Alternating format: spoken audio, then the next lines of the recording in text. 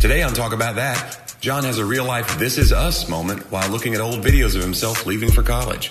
Meanwhile, I'm terrified of living a real-life Hotel California while on vacation and can't believe my niece is in a chair in the sky. Also, a conversation about nostalgia and why we can't have true perspective until some time has passed. Today's episode is not sponsored by people who recline their seat on the plane. We are the absolute worst, and it shows. Let's get into it. It's another Monday and another episode of Talk About That. I'm John, here with my friend Johnny. Hey, guys. How you doing? I'm good. Yeah. You know, long drive back from scenic and exotic Auburn, Alabama. Yeah, you're a little road haggard. I am a little haggard. Yeah. And I took a COVID test 2 days ago because the idea was to, test myself of my own volition because we're going to go to Cancun on Sunday, hopefully. But we don't want to take a Tennessee case of COVID into Cancun. Right. Because you can get into Cancun with COVID.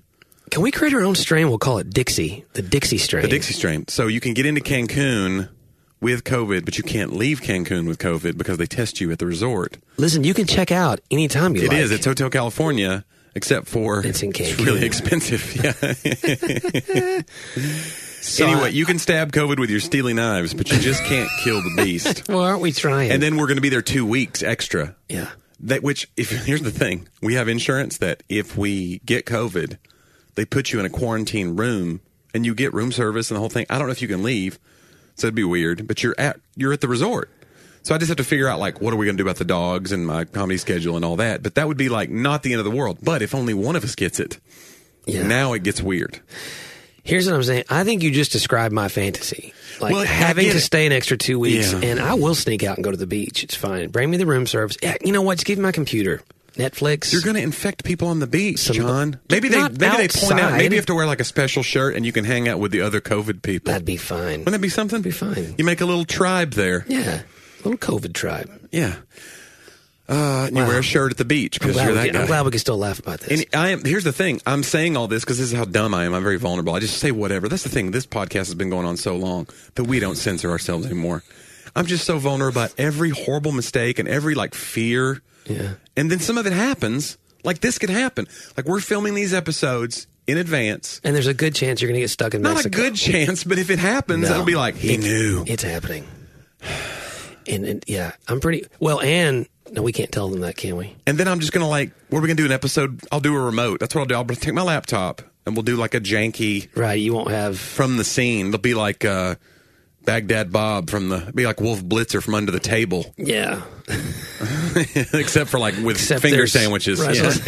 And I have my own butler. But he's double masked and wearing a face guard, a face shield. Yeah. And a hazmat suit. Yeah. Or maybe I get my own COVID butler that already has it too. And he's just now, that'd be interesting. That's a short-term employment. Here's your towels. Yeah, we're looking for infected butlers. Yeah. Right, this will last about a month or whatever, how long it lasts until you're over it. Yeah. Yeah. Well, the deal is, you're vaccinated, so, if you get it, it's pretty much 99% effective against hospitalization and all that. So, Johnny, how bad could it be? I don't know. It's pretty bad for some breakthroughs. I don't want to get it, but I don't want to cancel my trip. Yeah. So I don't know. We thought about it. We thought, should we just move the trip until this is all over? But then you start getting that feeling is this ever going to really be... we've waited now for a long time. So they just canceled Wilson County schools next week. Oh, man. Yeah. So now you've just got... And there's no at-home learning plan. Nope. So it's just Sadie's just running around screaming. The way I understand... Throwing stuff at the walls. The way I understand it, and I could be wrong, but I'm pretty sure I'm right about this, is the governor of Tennessee issued an executive order that says that local school systems cannot initiate hybrid learning strategies, which we had last year, without the state's approval. Right. Which, Johnny, I just got to tell you. Okay. So from a perspective of understanding, government somewhat,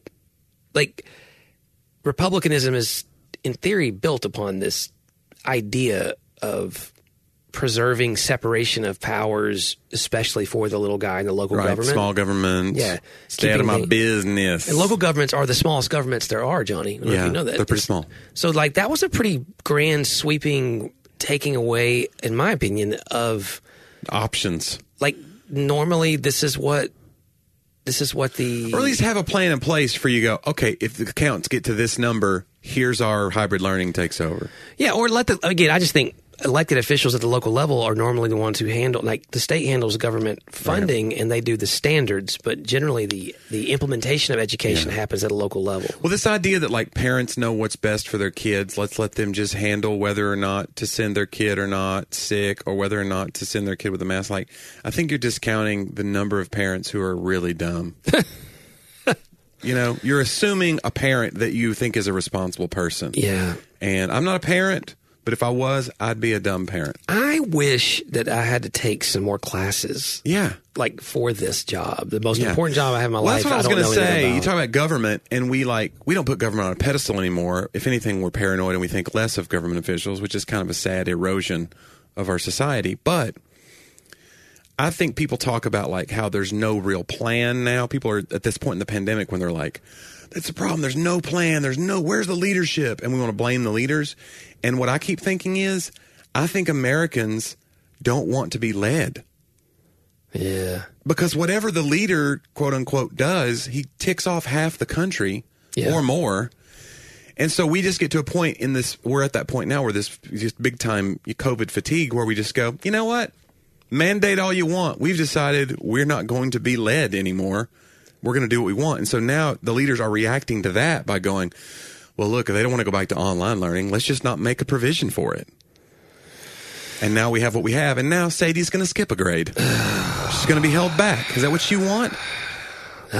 She's going to be the tallest. I do want that. 6th grader. Yeah, that's true. She could be a ringer. She's 7th. You know, she's 7th. She's the tallest 7th grader. Yeah. I like how this She's is going. a ringer. My niece, I got to see when I was in Auburn. Yeah, because she's just enrolled, right? Freshman. She's in the aviation program. The War Eagle. War Eagle. I don't know. I made that joke before. War damn Eagle. That's what they say. Yeah, I don't mean to. They do say that. I don't want to. I wonder if like the pastors there who are huge Auburn fans, do they let their kids say that? Huh. It's like it's part of the culture there. I guess it's like damn Yankees, you know what I'm saying? Like maybe. It's I don't know. But somebody's listening right now and their kids are in the car and they're going, man, so... we got salty. I apologize. No, we're not trying to. It's what they say.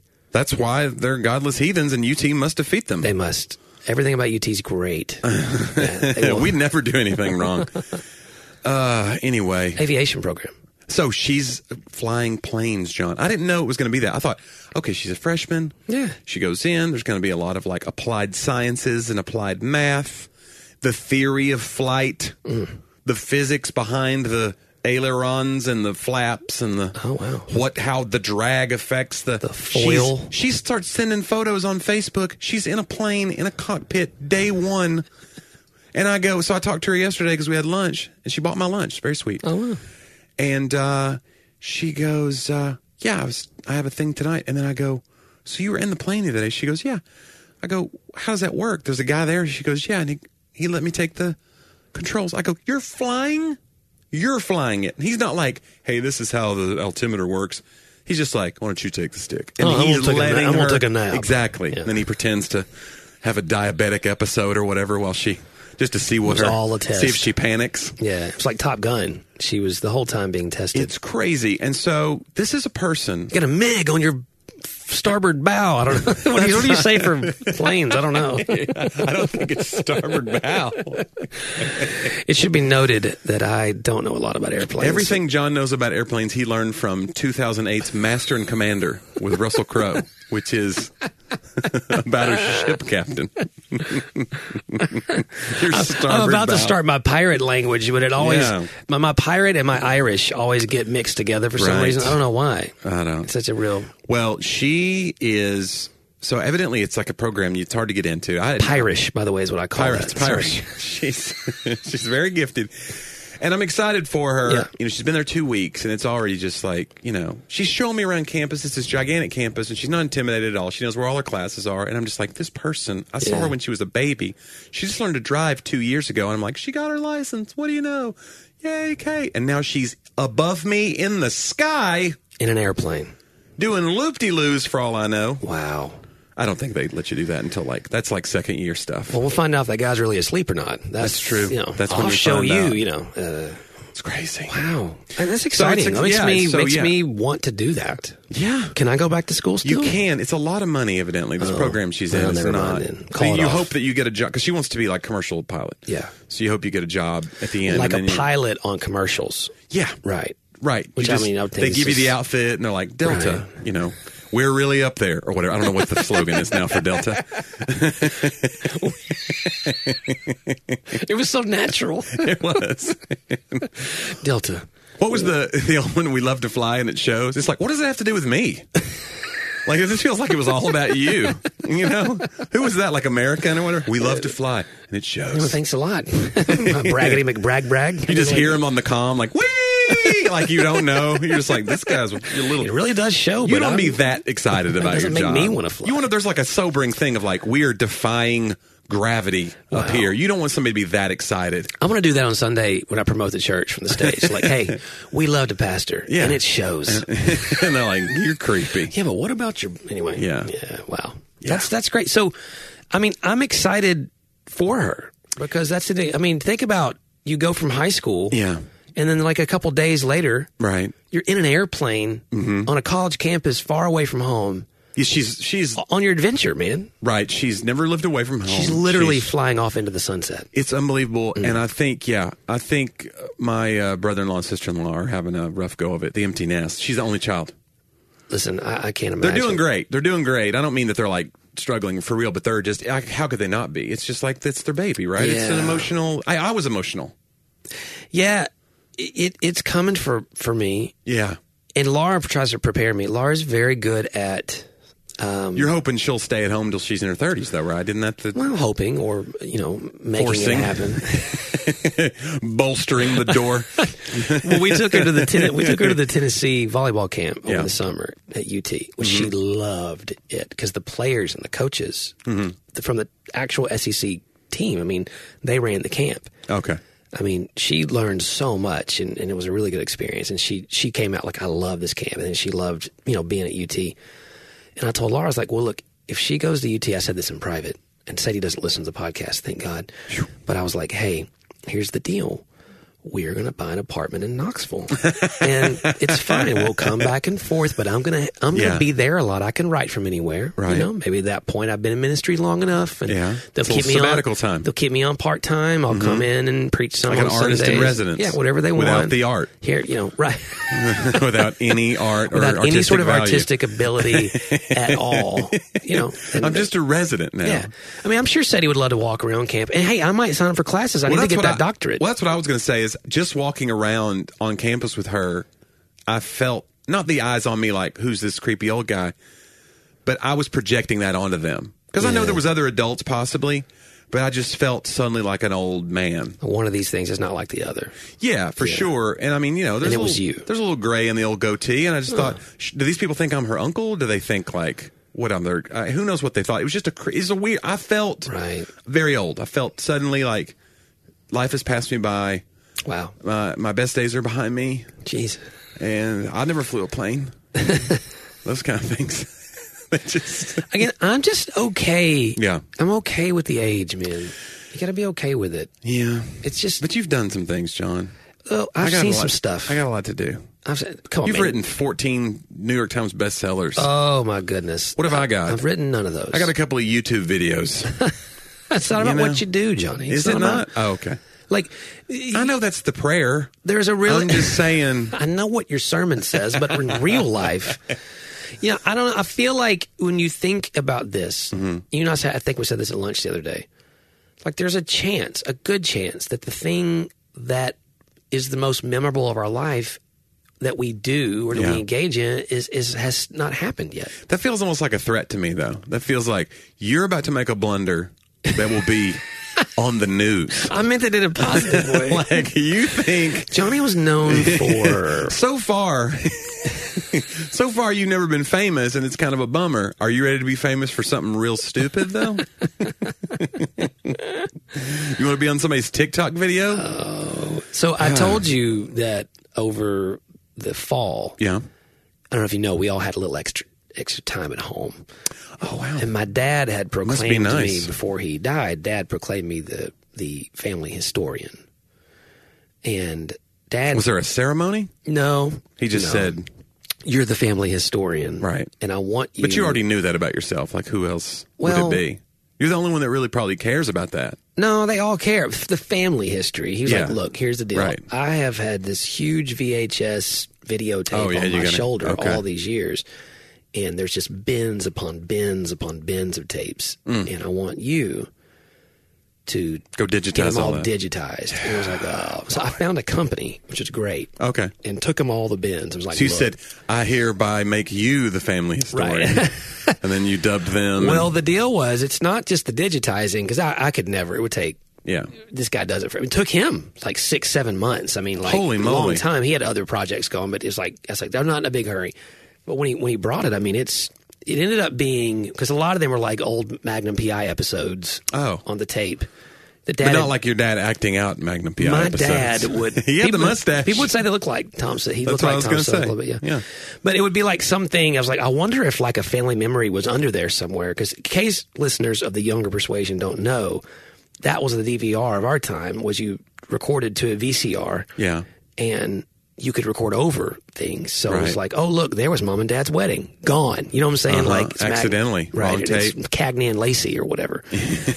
So we, when I got it all back, the real historian's job was curating all of that information into putting it into a timeline chronologically, perhaps. Yep. Into a timeline. So I had to go through each one because that's the other thing. It's not like one tape has one thing. Yeah. You'd be like, okay, well, this is 1983 or whatever, and it's going to be Christmas, and then it's going to be somebody's graduation. Arbor Day. I don't know. It's going to be like some, and it might go all the way to 84 midway. I don't know. It just depends on what it was. Or Dad set up a camera, because early on he'd set up a camera and record the whole school play. Yeah. You're like, oh, man. You're just like the tooth. I got to wait till it gets to your one line. We're like, brush me every day. Whatever. All right. Isn't he adorable? I was wondering what our tooth line would be. I have a cavity. That's where you went. There's a hole in me. Ouchie. That's not your line, John. It was the end of my acting career. Oh. I'll be like, not throwing away my shot. Anyway, I had my second grade play. Yeah. And I was Captain Meriwether Lewis. Oh, wow. You were already, that's a very, It's very prestigious. Yeah, that's like a plum roll. There were scouts there at the second grade. Yeah, it was crazy. I couldn't believe it. But so the other thing was I uploaded it all to YouTube. Yeah. So I made a YouTube channel for the family, and like that was my Christmas present to them. As I handed them, it ended up being 85 salvageable videos of our life.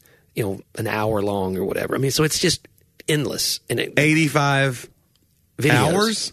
Well, yeah, each one could go. Some of them might be 30 minutes, 45 minutes. I say that, and we've done 172 hours on this podcast. Yeah, but who in the world? What sort of moron? Kind of egomaniacs. But I mean, it was so much. You're right. And so in there, all this is going somewhere. Speaking of the whole empty nest thing, so I had this memory, and I've repented of it before, and it's dumb to repent of because you're just a kid. But in 1997, when I graduated high school, I had this scholarship to Tennessee, and all of my friends were going to Tennessee, and it was so exciting. Loved it, wanted to go. Real adventurer at heart at that moment in life. But looking back now, I realize I was the youngest, and I was the last one, really to leave the house and move into adulthood. And I was the only one going away. My brother eventually ended up in Cookeville. I don't know if he was there yet or not, but he did community college the first year, I think. So maybe he was already in Cookeville. And I had this 1991 Acura Integra. Oh, John, remember it? Oh, of course. Such a nice car. I do. We never had nice cars. But Dad said, hey, you And again, it was a 91 and this was 97, so it was already 6 years old, but we never had anything in the decade. But he figured since you got the full ride, he'd get you a nice car. He said, hey. I would have spent this on an education. Yep. You're going back and forth to, I think we only spent $6,000 on it, which is more than we'd ever spent on a car. Holy man, that's still a great deal. It was a great car. It was a great car. He got it at the actual Acura dealership, the whole deal. Oh, wow. And so it was all nice, certified. fixed up. It was 5-speed. And I loved that car. I mean, it was so, he gave it to me. He's like, hey, look, you know, you're going to school a long ways away. I want you to be safe, and I want this to be reliable, and you've got your scholarship. So, yeah, it was that kind of thing. So, dude, I loaded up every possession I had in a 1991 Acura Integra that had a hatchback. It was like a sporty hatchback. It wasn't like a... No, it was sporty. Yeah, super sporty car. And my friend... I mean, I still had room for a friend, Joe, to ride up front with me. We were in a Caravan. I mean, I had a TV in there and everything. We loaded it. I remember all this. Mom and Dad stood in the driveway. I kissed them goodbye. I cranked up. You're going to laugh. Oh, no. Hold on. I'm going to guess. You know it. I'm going to guess. Stephen Curtis Chapman, The Great Adventure. No, it's not that. It's not quite that lame. It's a cover. Okay. But it is a Christian band. Free Ride. Free Ride. Audio Holy Adrenaline. moly, second guess. Yeah. Cranked up Free Ride. By Audio Adrenaline. By Audio Adrenaline. You're like, I love this original tune. This is amazing. What an amazing... Someone should cover this. This is totally... Yeah, it's great. And, dude, I was off. And I didn't come home hardly at all. And oh, you're the worst. We didn't have a lot of... We had a cell phone, but it was so expensive. Like, you didn't really use it a lot. And, you know, we told the story of the day of me getting sick and everything. So you know what I went away. You pretend you're going into tunnels. We're breaking up. Yeah. And I just remember Mom and Dad pretty, you know, kind of sad. But I didn't pay attention to it. I was like, okay, this is, you know, you're on your adventure. Right. And I just drove off. Dude, I was gone. And when I would call home, and Dad and I dealt with this later in life, Dad was so, like, he missed me so much. It was hard for him to talk to me. Like, he kind of had this, and I was like, because I'm a world words person, and Dad was a quality time person. Right. And so quality time people in my life struggle with me because that's sometimes the thing I don't give very well. Yeah. I'm a words person. So if I can just call and have 10 minutes to say things and catch up, I'm good. Like, you know, that was quality time for me. But for Dad, it didn't count if we weren't there. And so I didn't realize that at the time. I'm a kid, you know. So he would, here's your mom. Like, he'd pass this phone off. I'm like, what's wrong? You know, and I, you know, so it was like this thing. I found, Johnny, the video of the memory. Oh, wow. Like, I relive it now. Was it exactly as you remembered it, though? Because every time you remember something, you're kind of adding a little hue to it and a tint. Exactly as I remember, really? Except I'm watching the thing I couldn't see when I drove off. I am seeing how sad and upset they really are. No, gosh. Like, it's because Dad's the one filming. So, like, I hear That's their... like a movie. Yeah, I hear their voices and it's like this... That's like an episode of This Is Us. Like, you only lived it through your perspective. It's exactly and now you that. see it at the end of the show and you see them upset and you're like, now you see... And now you're the parent and you see what's going to happen with Sadie. And I'm just going, Jesus, please don't let the reaping come from my sowing. You know what I'm saying? It's so easy to live your life believing... like. It's like an intrinsic thing. You don't think you're doing it, but you subconsciously believe that your parents' life began when you were born. Yeah. And so when you don't have to see them as a scared 25-year-old. Right. And I've started like realizing some of that stuff. I remember there's somebody who said this on a podcast the other day. They were asking, what is one of your most vivid childhood, like, weird tropes from your childhood that always comes up and you don't know why? And I have two that I thought of when he asked the question. It's not like constant, but I just have these two that I thought of. And one of them was, I was told never to go on the roof of our house because you could like walk out the deck and you could step onto the roof. Yeah. It was like an overhang. Yeah.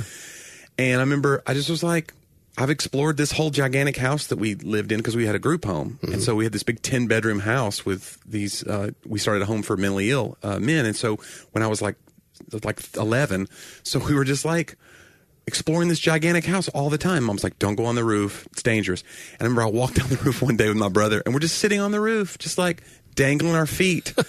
And then she was out shopping or something and she came back in and she pulled into the driveway and she was 50 feet away, 100 feet away.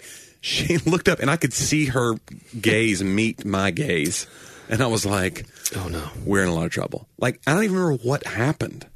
Like, that's the thing is like that fear is what is burned into my brain of I have totally, completely, you know, disrespected my mom. I don't even remember the punishment. I just remember that fear of like, I have let her down in the biggest way. And the one that I remember the most, and the part about the humanity of your parents, I remember one time I was like 14, and my mom, she's running a ministry. She's taking care of like probably like 25 residents, 24 around the clock care, because we'd opened 2 homes by this time, a nonprofit that my mom had started. So, and she's raising 3 boys, and we're always just being dumb. We're doing stupid stuff. And I remember like she grounded me or something for something I'd done. And it was just like, I felt like it wasn't fair. I was just like, well, this didn't feel, I can't remember what it was, but I just remember that she came to me like later that night, and she goes, I just wanted you to know, I think I overreacted earlier, and I'm ungrounding you. Wow. And it almost felt worse than being grounded, because I had to like confront that my mom made mistakes. You know what I mean? Yeah. Like I had to see her as a person who could then, because I think you're afraid to do it as a parent, because you're like, if I let them know I've overreacted here, they'll always think I'm overreacting. It'll be an excuse built in. But instead, she was just so vulnerable. It made me instead be like, oh no, like she's broken too. You know, it was very alarming. Yeah, well, we're the ones who've always decided if we make the mistake, we're going to own it with her. And it does. There's a tendency for her to want to reason with you more because you've reasoned with her. Yeah. And we never, I mean, I have a real aversion to the whole because I said so style of parenting. And actually, it's interesting. I was speaking to my friend, Jeff, with your Enneagram coach, because I'm writing with him. And he's not my Enneagram coach. That's the name of the organization. Yeah. You know, Jeff, your Enneagram coach. Oh, yeah, that Jeff. And we were talking about this because there's, we're going to do some writing on parenting probably. And he was talking about, I forget the name of it, what he said, because I was telling him a story of how we dealt with something with Sadie. Yeah. And he said, that is basically you're coaching as a parent, like you're talking through what's happening and the whys and all that. And there's that versus more of an authoritarian type style, and he had a different name for it, And he even said there's a book by Dan Allender that that'll be one of our sources, and I'm going to read it because I need all this stuff right now as a parent anyway. And it basically talks about how God uses children to shape and disciple parents. Yeah. Like that's a part of his plan. So if you go into it thinking, and this is a big thing that keeps coming up in my life, because I think in our evangelical upbringing, especially with the strong masculine slant of it, you're taught as father, if you ever become a father, it's your job to be the hero of your kid's story. Right. And you've got to make them a mold of you. Yeah. Instead of them molding you, you've got to mold them into a little you. Right. And you've got to be the strongest you can be, because they're always watching. Yeah. Yeah. And you got to, you want to be that dad that when they stand up at their wedding day or whatever, it's always rival points. It's always a thing, a moment when they go, but you know what? I couldn't have done it without my hero in this life. And I would do. Like, I would love to be Sadie's hero. That's great. But it sets a bar for something that may not be the most important part of her life. What she needs from me, I don't need to be the hero of her story, because I will make this a narcissistic endeavor. Yeah. Because in trying to keep up with what I think is that standard, you really will. And I found this. I'm a very easily wounded father. Mm-hmm.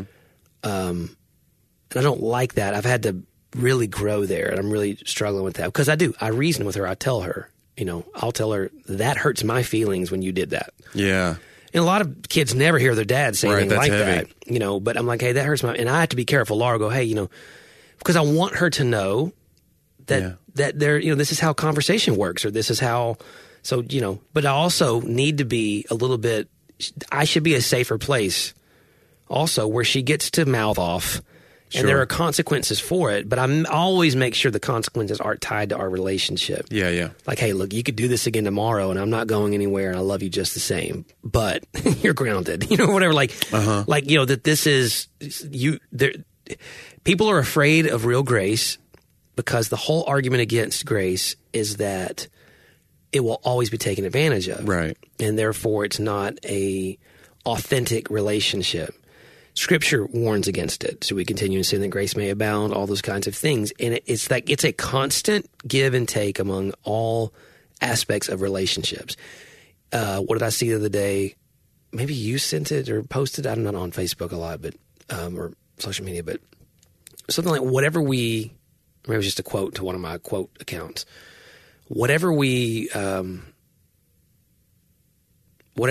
allow is what we endorse, basically, is the gist of it. Mm-hmm.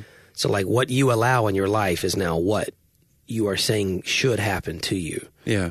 You may not think of it as such an active thing, but if I allow, that's the thought process. What I allow other people, if I don't stand up for myself, then I am now responsible for this unhealthy interaction that we have. And there's some truth to that. There's boundaries and, psychiatry and all these things. That's tough, though, because that almost sounds like it could lead to, like, victim blaming.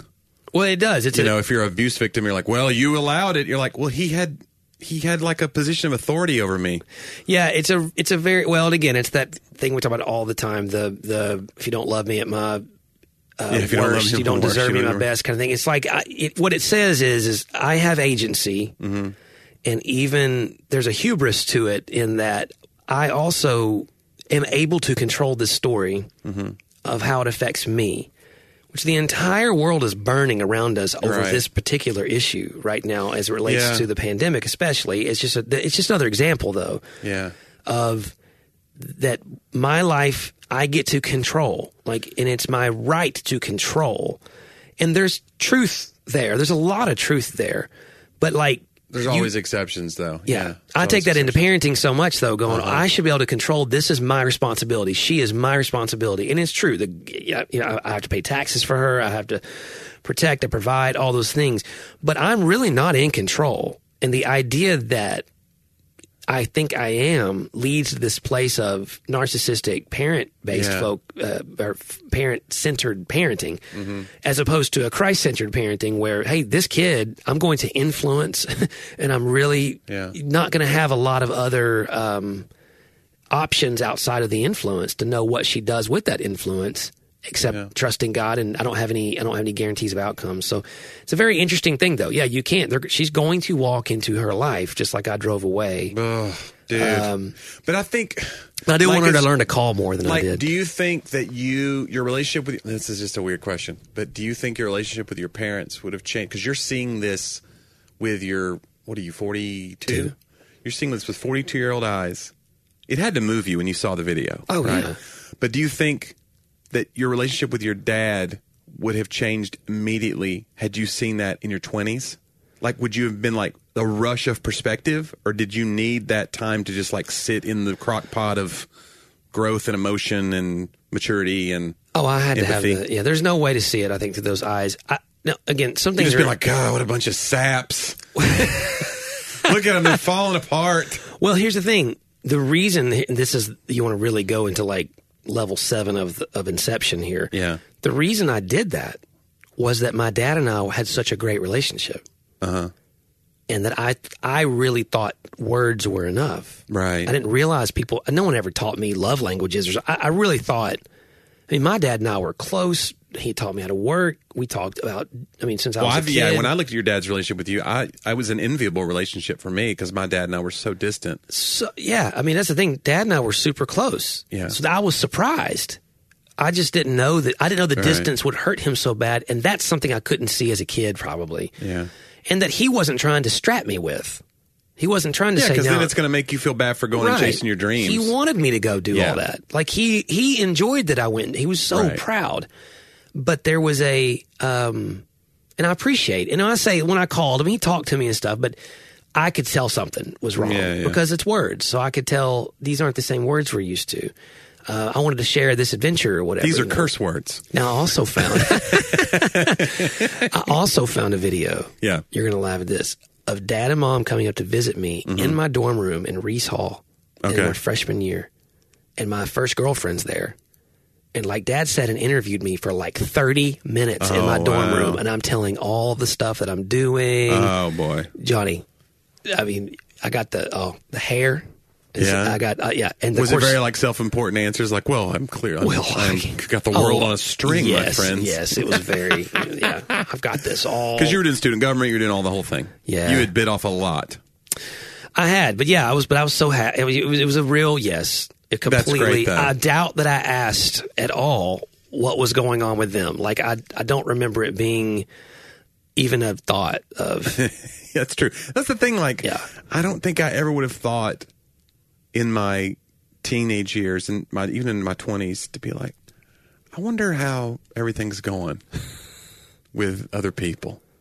Everything was, you don't even mean for it to be that way, but you just don't think about other people very much. You don't. It's a bummer. It is a bummer. It's also, I think what's great about being a parent is you watch immaturity and your love doesn't change. Yeah, that makes me feel hopeful because I definitely see immaturity in people around me. And I'm not saying like just sitting there, immature. He's way more immature than me. But I'm just saying, like, when you see it, yeah, you're right. If it's someone that you care about, you're still like, they'll get it. They'll figure it out. So it makes me feel like hopefully God looks at me that way. And it's like, well, he'll figure it out. He's gotten this far. Well, I mean, you see that they can't go around this. They have to go through it in order for something to happen. This is what, I had this thought yesterday when I was on the road praying. It sounds so elementary and cliche, but it, for some reason, was fresh to me. And like every single thing that I do in my life is like a sculpting tool in God's hands in some way. Like all of this, the good things, the bad things, the mourning and the celebrating, the little things, like he's using every single bit of it is what he's shaping me into something. Yeah. And that whole formation of who we are, Paul says, if you began this good work, he'll be faithful to complete it, meaning that he is doing something, making something out of us. I think evangelical thought always had a lot of good parts to the thought. It sounds like we only say negatives about evangelicalism, but part of the thought is that he's only making something grand. Yeah. And so there's a measurable, quantifiable metric of what that is. And that makes it hard to know if you've ever gotten there because you're like, well, I thought I would feel different when God was through crafting me. This just feels like I'm a cashier. Right. This can't be good enough. Yeah. Well, again, and even, and those of us who work in industries that are creative, it's a very, did I accomplish? Right. Did I waste my time? Did I, and that's not, I don't believe what God, I think he'll use those things too, and it's where I probably concentrate much of my efforts, hoping that he forms me there. But really, he's forming me when, in just a normal argument at my house, like he's, I'm growing there or not. Well, I am growing there. It could just be in negative ways. Well, I think that panicked feeling of, am I everything that God wants me to be in ministry can lead to you taking tools and trying to craft other people to get your fulfillment. Because you're like, well, I don't know if I'm where I need to be, but I know that guy's way worse off. Let me go craft him, make him a little project. Yeah. And people just love being your projects, by the way. Well, now church people often really do. That's why this can be a dangerous job. Ugh. Because there are those who they want to take shelter under your maturity or your confidence, and so they're willing to keep bringing this issue over and over again, and the attention to it sounds like a negative thing, but we all want someone to pay attention to where we're hurting and broken. I agree. But like I noticed it today, I had two just normal Friday, one's a regen mentoring call that I have every Friday for someone I'm mentoring, and another was someone having, hey, he said, I'm just sharing some burden today, and we prayed together. And in God's ways, I feel so much better having done that. Like I really do. I feel better about my stressful day by doing that. And that's good, really good. The difference between now and my old days is I recognize it wanting to be there, and I just don't have it the same anymore. And it's a good thing to see where God is transforming me still. Is I would have taken great pleasure in being the expert in their situation. Yeah. The guy who knew how to fix the thing that they couldn't figure out how to fix. Huh. And usually, though, in both situations, instead, I shared where I was struggling in the same way. And I had some wisdom and some scripture and other things to offer, but I'm sharing with you, dude, I know exactly what you're feeling. I did that yesterday, Yeah. And so it's like I can't, because I know that part of myself. I spent years, and it's not all bad, but I can make myself really avoid depression, all kinds of things, By actively staying in a place where, look, I got this together. Look how many people I'm helping. Yeah. And this stuff coming to my mouth sounds good. You know, like it's helping, it's working, and they need me. And, you know, and like that, there is a healthy side that, yes, when someone's depending on you, right? That's the way we're made. You're made we're to supposed have to give right. out of ourselves. Yeah. But not make that like your final form. Right. To the deference of not working on yourself. Right. Yeah. Or acknowledging that you also need someone to do that for you. Yeah. And then maybe the same person you're doing it for. So any humility. It's like a sculpture. You cut away everything. That's the old thing. There was a saying about that, right? How do you make an elephant sculpture? You just cut away everything that doesn't look like an elephant. Boom. Then when you get done, elephant. You're an elephant. Right. And a beautiful, angelic, godly elephant. If Roy were here right now, he would say, how can you tell when the elephant's ready? And he would say, well, it's the same thing you get when you cross an elephant with a rhino. Yeah. Elef rhino. Oh. It's got a twist at the end. It's got a twist, yeah. It's a lot of profanity today. Jeez. My goodness. But no, there is a, it's got to be a moment. I don't trust people who don't acknowledge their brokenness in some way. I have to use those words. That's fine. I'm not looking for the buzzword. Yeah. But if they don't share at some point in time that they're on the same exact journey as everyone else, if they don't acknowledge that, I'm completely suspicious. In the old days, I longed for that. Right, because you imagine there's this perfect person out there. Not perfect, but they at least are complete in an area that you're not complete in. You're like, all right, well, if I could just figure out finances like this guy, yep. I could never worry about that ever again. Let me pick his brain. Yep. So if he was ever to be like, yeah, I filed for bankruptcy 5 years ago, you'd be like, oh, really? Like, you want to hear like the good stuff. You want to hear that he's found it. He's figured it all out. Well, I made a big, speaking of that, you filed for bankruptcy. I made a big financial blunder a few years back. Yeah. Trying to do something good, and something bad happened, and I was absolutely devastated. And I went to someone who was a successful businessman who knew about the venture I had attempted. And this is Enron, isn't it? You're guys, a part of. We're recording this podcast from prison right now. Guys, remember the thing in 2008? That was us. That was John. He is responsible for the housing crisis. Sorry about that, guys. Our bad. Yeah, send me triple net leases. And so this guy though told me, he said, hey, and he's a successful like CEO. He was like, hey, I filed for bankruptcy like 10 years ago. I forget, it was something like that. Mm-hmm. He goes, it's just okay. Yeah, it happens. He goes, were you trying to help your family? I said, yeah. Were you being super irresponsible? Not really, but did you make an unwise decision? Yeah. He said, but were you doing it to try to get things forward? Like you weren't like doing it for drug money or something, were you? I was like, no. He's like, look, so you screwed up. It's okay. Yeah. Like, and we all have. You keep going. Yeah. And it was such a but it was twice. There was an author. Then you were like, well, can you loan me some money? He was like, oh, no. No. You're a horrible investment. I'll never get it back. I wouldn't trust you as far as I could throw you. That's a weird expression, by the way. How far can you throw people? Oh, my God. I wouldn't trust that guy as far as I can throw him. Well, guys, I mean, I guess that's the point. So you'd only trust little people. Right. I mean, I guess like if... You only trust children. You trust... You can chuck a kid. You trust gymnasts a lot more than you trust just normal people, because you could throw them, and they could probably jump off your hand. And they're going to land properly. Well, that really helps. Yeah. I really trust those gymnasts. Just going to throw Interesting. them. The other weird expression is that guy couldn't lead his way out of a paper bag.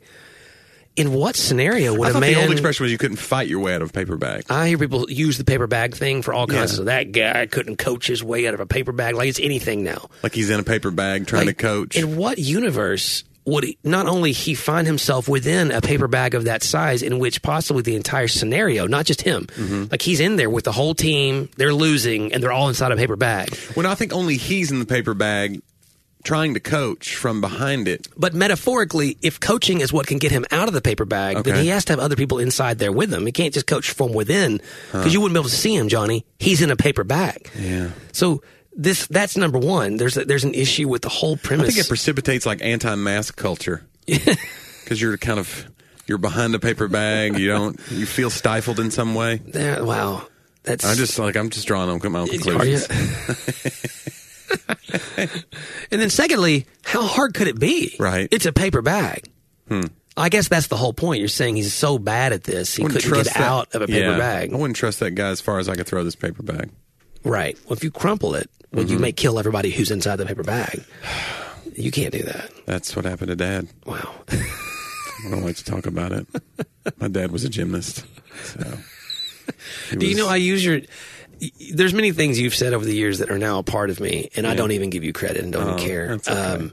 One of them is, and I say it all the time to people because I know it's an instant laugh, even with kids. Right. Because I'm around middle schoolers and stuff, and like they don't think I'm cool at all. Oh. But I know I could get this. Like if so if we're standing there and someone, drops their drink on their toe, ow, I'll go, that's what killed my uncle.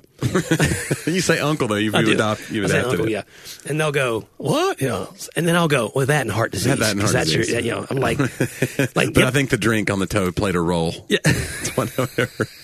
It's like my icebreaker. Like, I'm not trying to rob you. If I go, my friend Johnny says, it was not going to fit. I need in that moment. You're such a hack. To win them to something. I don't know what it is. Does it work? Do they like, you're the coolest? Thanks, Mr. John. I don't know if they have to say Mr. It's already over. So. And you like lower your sunglasses down the bridge of your nose. Hey, stick with me, kid.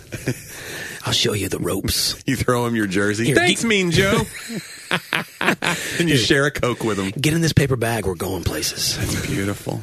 Then you throw that kid as far as you possibly can. I always trusted him. He threw far. And we hope, listener, that you trust us. Yeah. And that you have felt thrown far. We love to throw kids, and it shows.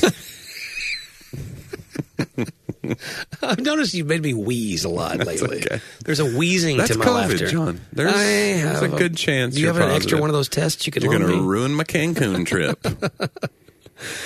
If this could be the last episode, if I don't come back, we'll take that back. We're going to record another one, and that's going to be our little while I'm in Cancun episode. Right. But if you don't hear any after that, I'm just going to be in Cancun in perpetuity. I'm just going to come here and talk myself. Yeah. Hey, guys. Talk about John. Yeah. I'm going to read you line for line my sermon from Sunday or whatever. Beautiful. And our downloads will plummet. That's okay. But hey, guys, don't let the downloads plummet right now. Go to talkaboutthatpodcast.com where you can find all our archived episodes, including a link to our Patreon where you can kick in a few shekels if you feel so obliged. We actually were able to buy a new piece of equipment recently with our Patreon money, which is going to help us make the show even better. Yeah. So that'll be great. And it just helps us market the show and get it to more listeners. Yeah. And the more money you give, we could figure out how to use it by buying videos or something. I don't know. We can find old VHS tapes and digitize those of our old Scarlet Thread. If you want to see those on YouTube, you're the only one. Yeah, you don't. I do have a couple of those in the stack. Man, that'd be great to put on the... I think I have All Campus Worship. We could tweet those out to people who are patrons. I digitized All Campus Worship. Did I not send it to you? No, you've never sent that to me. Yeah. Oh, I got to see that. Got it. Yeah. All right, good. I don't like it. Oh. Because I'm singing way too much back then. John, yeah, don't it's be really so hard bad. on yourself, no, bro. It's awful. Give yourself a break. Hey, stop picking on my buddy John. I really like him. Hey, John, you could lead your way out of a paper bag. And do every day.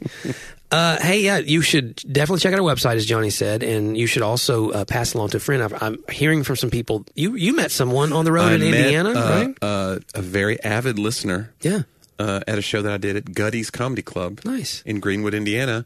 He stayed after the show. We talked for about 20 minutes. Super nice guy. And he said he got turned on to the podcast because he heard me on Potty Break, which is Tim Hawkins' old podcast. Yeah. He started listening to ours. He said he's binge listened to the whole thing. Nice. Loves it. Loves how he called it meaty, which I thought was nice. He goes, man, it's so meaty. Well, thanks. I was like, that's like saying it's not very funny, but that's okay. We're trying to be just ourselves here. We don't feel any pressure. We're like the lasagna of comedy podcasts. Yes. Christian comedy. There's a little bit of whatever you like, but then there's this is really filling. You want to take a nap afterwards. You do. Yeah, it's very... You want to lay down, and you probably regret the decision, honestly. Yeah. Get a little heartburn. It's like, yeah. But did your hearts not burn, Johnny? Did they not? Anyway, so yeah, check that out. Hey, I want to ask you guys, go to the website, notsoblackandwhitebook.com, and you can read a sample chapter. Read a sample chapter. Pre-order the book. Pre-order, please. And I don't know what that first sentence was. Read a sample chapter. I don't know what that was. I said read a sample chapter, but I said read a sample chapter. Read a sample chapter. I don't know what's happening. Professional speaker. I had a stroke during that sentence. Read a sample chapter. Do that, though, and pre-order the book. That'll help John's... That first few weeks of book sales is big, and those numbers go into that, and it'll help John become a big deal, and he will run along and get his own show and leave me in the dust. That's the dream of becoming a famous podcaster. It is. I will say, and I can't say yet, but there is a major network morning show that we are booked on for the day before the release. I don't want to say yet. And there's a lot of other things too, podcasts, other stuff. So it's really exciting. Pray for that. But this message about the message is important. It really, really is. And you guys have met Reggie. If you haven't, go back in the archives and we'll have him on again. But telling his story and what it's like to be a black man in America, and me telling my story, what it's like to be a white man, and how we have these conversations. And it's a deep dive into history. If you like history and you hear that, and I'll talk about that sometimes, that part, you're gonna like this book, Johnny. If you like Giorgio, you're gonna love Primo. Is that what it's called? Primo. That was the designer imposters. That's right. We need to talk about that next episode. Yeah. Mother's Day, chintzy Mother's Day gifts that we fawned off on our parents. Oh, yeah. Maybe people could send in ideas of like other Mother's Day gifts that they're like, look, I had $8. This is what I came up with. We love it when you guys send us ideas, by the way. Yeah, it's great. Questions, things you want to talk about. So make sure you do that. Check out also Johnny's comedy specials on Dry Bar and Amazon. He's got all kinds of stuff out there, guys. You should go and take a listen. If you watch my Dry Bar, I actually get money. Wow. So guys, give Johnny some money. And you can even tip me at the end, too, and I get that money directly. But the more views it gets, I also get like, it's got, what's it called? Revenue sharing. No. Is part of the deal there. So it's a big deal. Yeah, great deal. You guys watch away. Share it. Watch it. Love it. Keep clicking. Keep going, guys. And we really enjoy the time we get to spend with you every week, and we look forward to doing it again next week on Talk About That.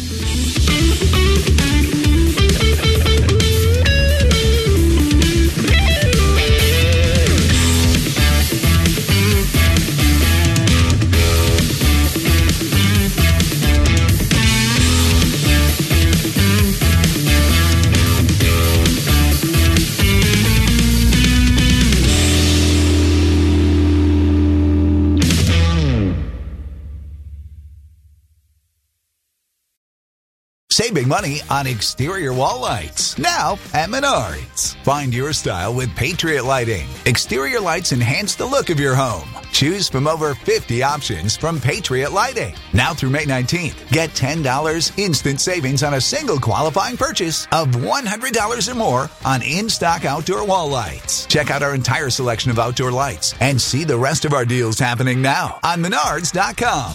Save